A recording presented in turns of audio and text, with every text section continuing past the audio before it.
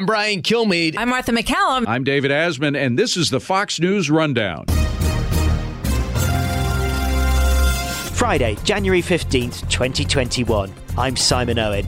The coronavirus outbreak has turned the world upside down, but we still don't know how it started. Tonight, as a team of scientists arrives in China to investigate the origins of the pandemic, what they hope to achieve, and the challenges they face. They say they will be interviewing individuals, perhaps individuals who first got it a year ago, and say, hey, where'd you get it? Where do you think you got it? Were you in that market? Did you go somewhere else? This is the Fox News Rundown, Evening Edition. 1 year into the coronavirus outbreak, one of the biggest questions remains unanswered. How did it begin? Some experts wonder about a Chinese food market. President Trump has speculated about a mistake in a lab, while China is floating various theories, most of them suggesting the pandemic didn't begin on its soil. In the search for answers, a global team of experts recruited by the World Health Organization arrived this week in Wuhan, the central Chinese city where infections were first detected. Fox News Channel's senior foreign affairs correspondent Greg Palcott is covering the story. Simon, according to the World Health Organization, who we have been in touch with right now, it looks like 14 of their scientists out of a 15-member team are quarantining in Wuhan, China. They had to do that for 2 weeks. They just flew in yesterday after a few hitch-ups at the border. They will be there. They will be investigating the origins of COVID-19. COVID-19 should have come from there, one place or another, should have left there in some manner. And that is what this team of top flight scientists from around the world, including, by the way, from the United States, is going to be looking into once they get out of quarantine. We believe they'll be at least another 2 weeks on the ground there, Simon. So there's been an awful lot of speculation about where the outbreak began, how the outbreak began. But actually, despite the massive impact it's had on the world, we don't actually know very much at all, right? It's remarkable, Simon. Yeah, I've been told by the WHO that this team, again, once they get out of quarantine, will visit a number of places in and around Wuhan. What we're hoping for, although we didn't get it confirmed from the WHO, is they will go to this seafood market that sells bats, from which perhaps this COVID-19 virus was transmitted. It is believed that it happened there. They tell me, the WHO, they want to set up a whole analysis, kind of a CSI Wuhan, to find out what, went to who, went to where, et cetera, et cetera. What they'll also hopefully go to is Wuhan's Research Institute for Virology. This is where the strains of the COVID-19 was studied. Now, some would characterize them as conspiracy theorists. Some contend that the virus was there and was either transmitted out of there, leaked from there by accident, or even on purpose, and then transmitted to the world. But there's, as you noted, a lot of questions without a lot of solid answers, even though we're a year plus after the start of this horrible disease.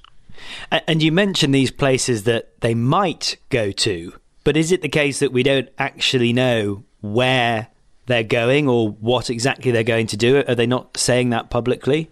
Well, the thing is, Simon, what we do know is that China has been blocking this thing for months. The WHO wanted to be there in force in July. They ended up just sitting in a hotel room, two of their scientists in Beijing for 2 weeks.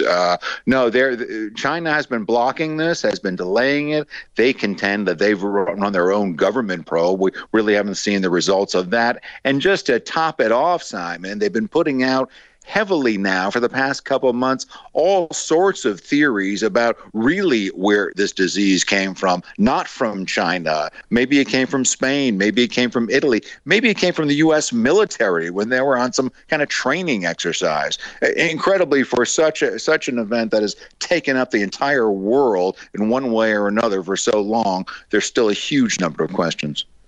What is the World Health Organization saying to you about the kind of access it expects or hopes to gain during this? They say right now they're talking by video with their counterparts in Wuhan. That is these now 14 scientists, and so they know that they're going to be talking to experts. They contend, and they laid out a whole 2-page dossier to me of what they want to do, and they contend they will be visiting sites. They say they will be looking at evidence. They say they will be interviewing individuals, perhaps individuals who first got it a year ago, and say, hey, where'd you get it? Where do you think you got it? Were you in that market? Did you go somewhere else? They might be talking to individuals at the research lab. Did you keep that strain, that mutant virus in one location? Is there any chance it could have leaked out? That's what they want to do, and that's what they propose to do. And then they say they'll set up a whole epidemiological analysis, and they contend by the end of this, they'll have a better idea, but they admit they'll still have more questions. You've been listening to Fox's Greg Palcott. We'll be right back. I mean, you mentioned hitches at the border. What do we know about how this has gone so far in the very early stages? It seemed ominous when we first heard this yesterday, Simon, but I think it's working itself out. It's a 15-member team of scientists, 13 connected through Singapore on their way directly by plane into Wuhan. 2 were held back.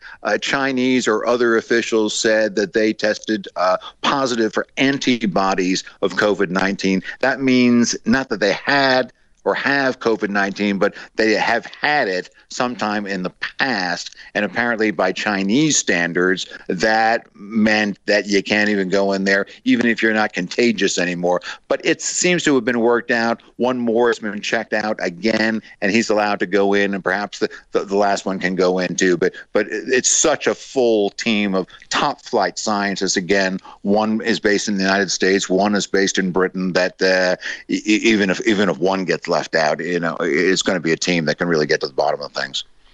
But I mean, to have these last minute hitches, and then they've got to go into a 2-week quarantine, and then there'd been reports of visa delays and confusion even before this trip started. It sounds like they're already running into obstacles before they even start work.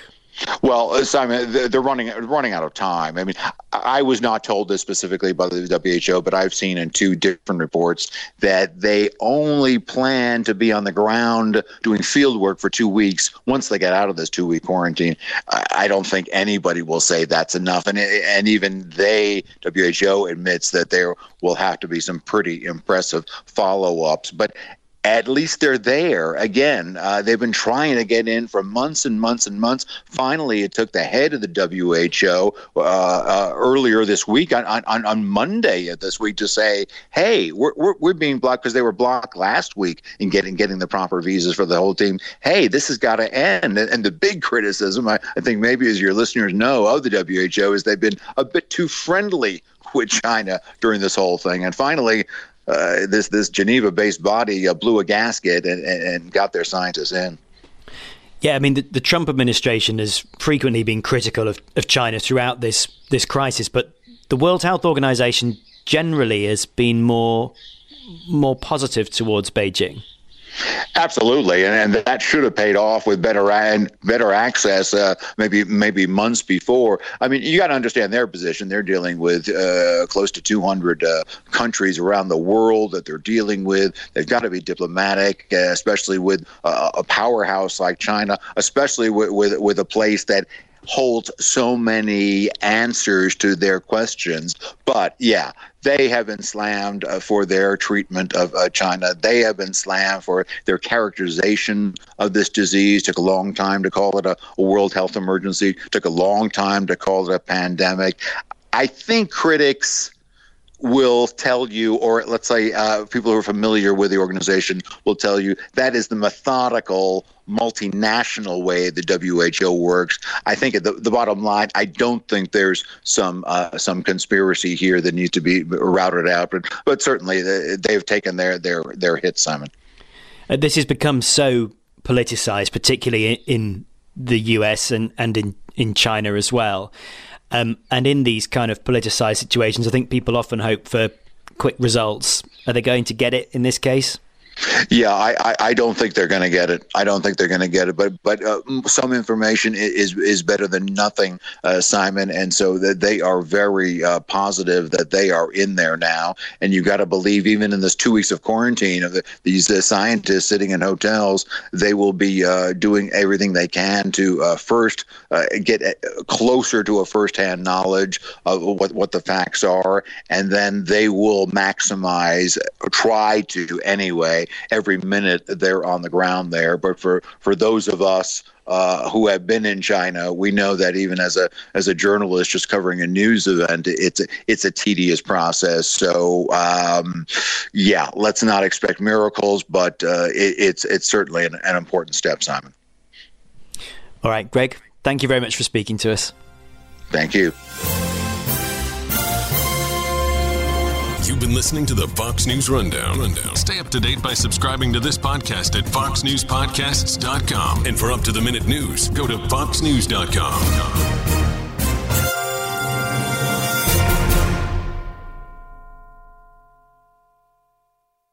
I'm Charles Payne. Listen to my Unstoppable Prosperity podcast so I can get you making money right now. Whether stocks are hitting new all-time highs or in free fall mode, opportunities abound. So why are so many potential investors still sitting on the sidelines? In a new season of my podcast, I'm going to get you in the game. After 38 years on Wall Street, I'm ready to impart some lessons and get you invested in the greatest wealth-generating machine in history. Listen anytime, everywhere at foxbusinesspodcast.com or wherever you listen to your favorite podcast.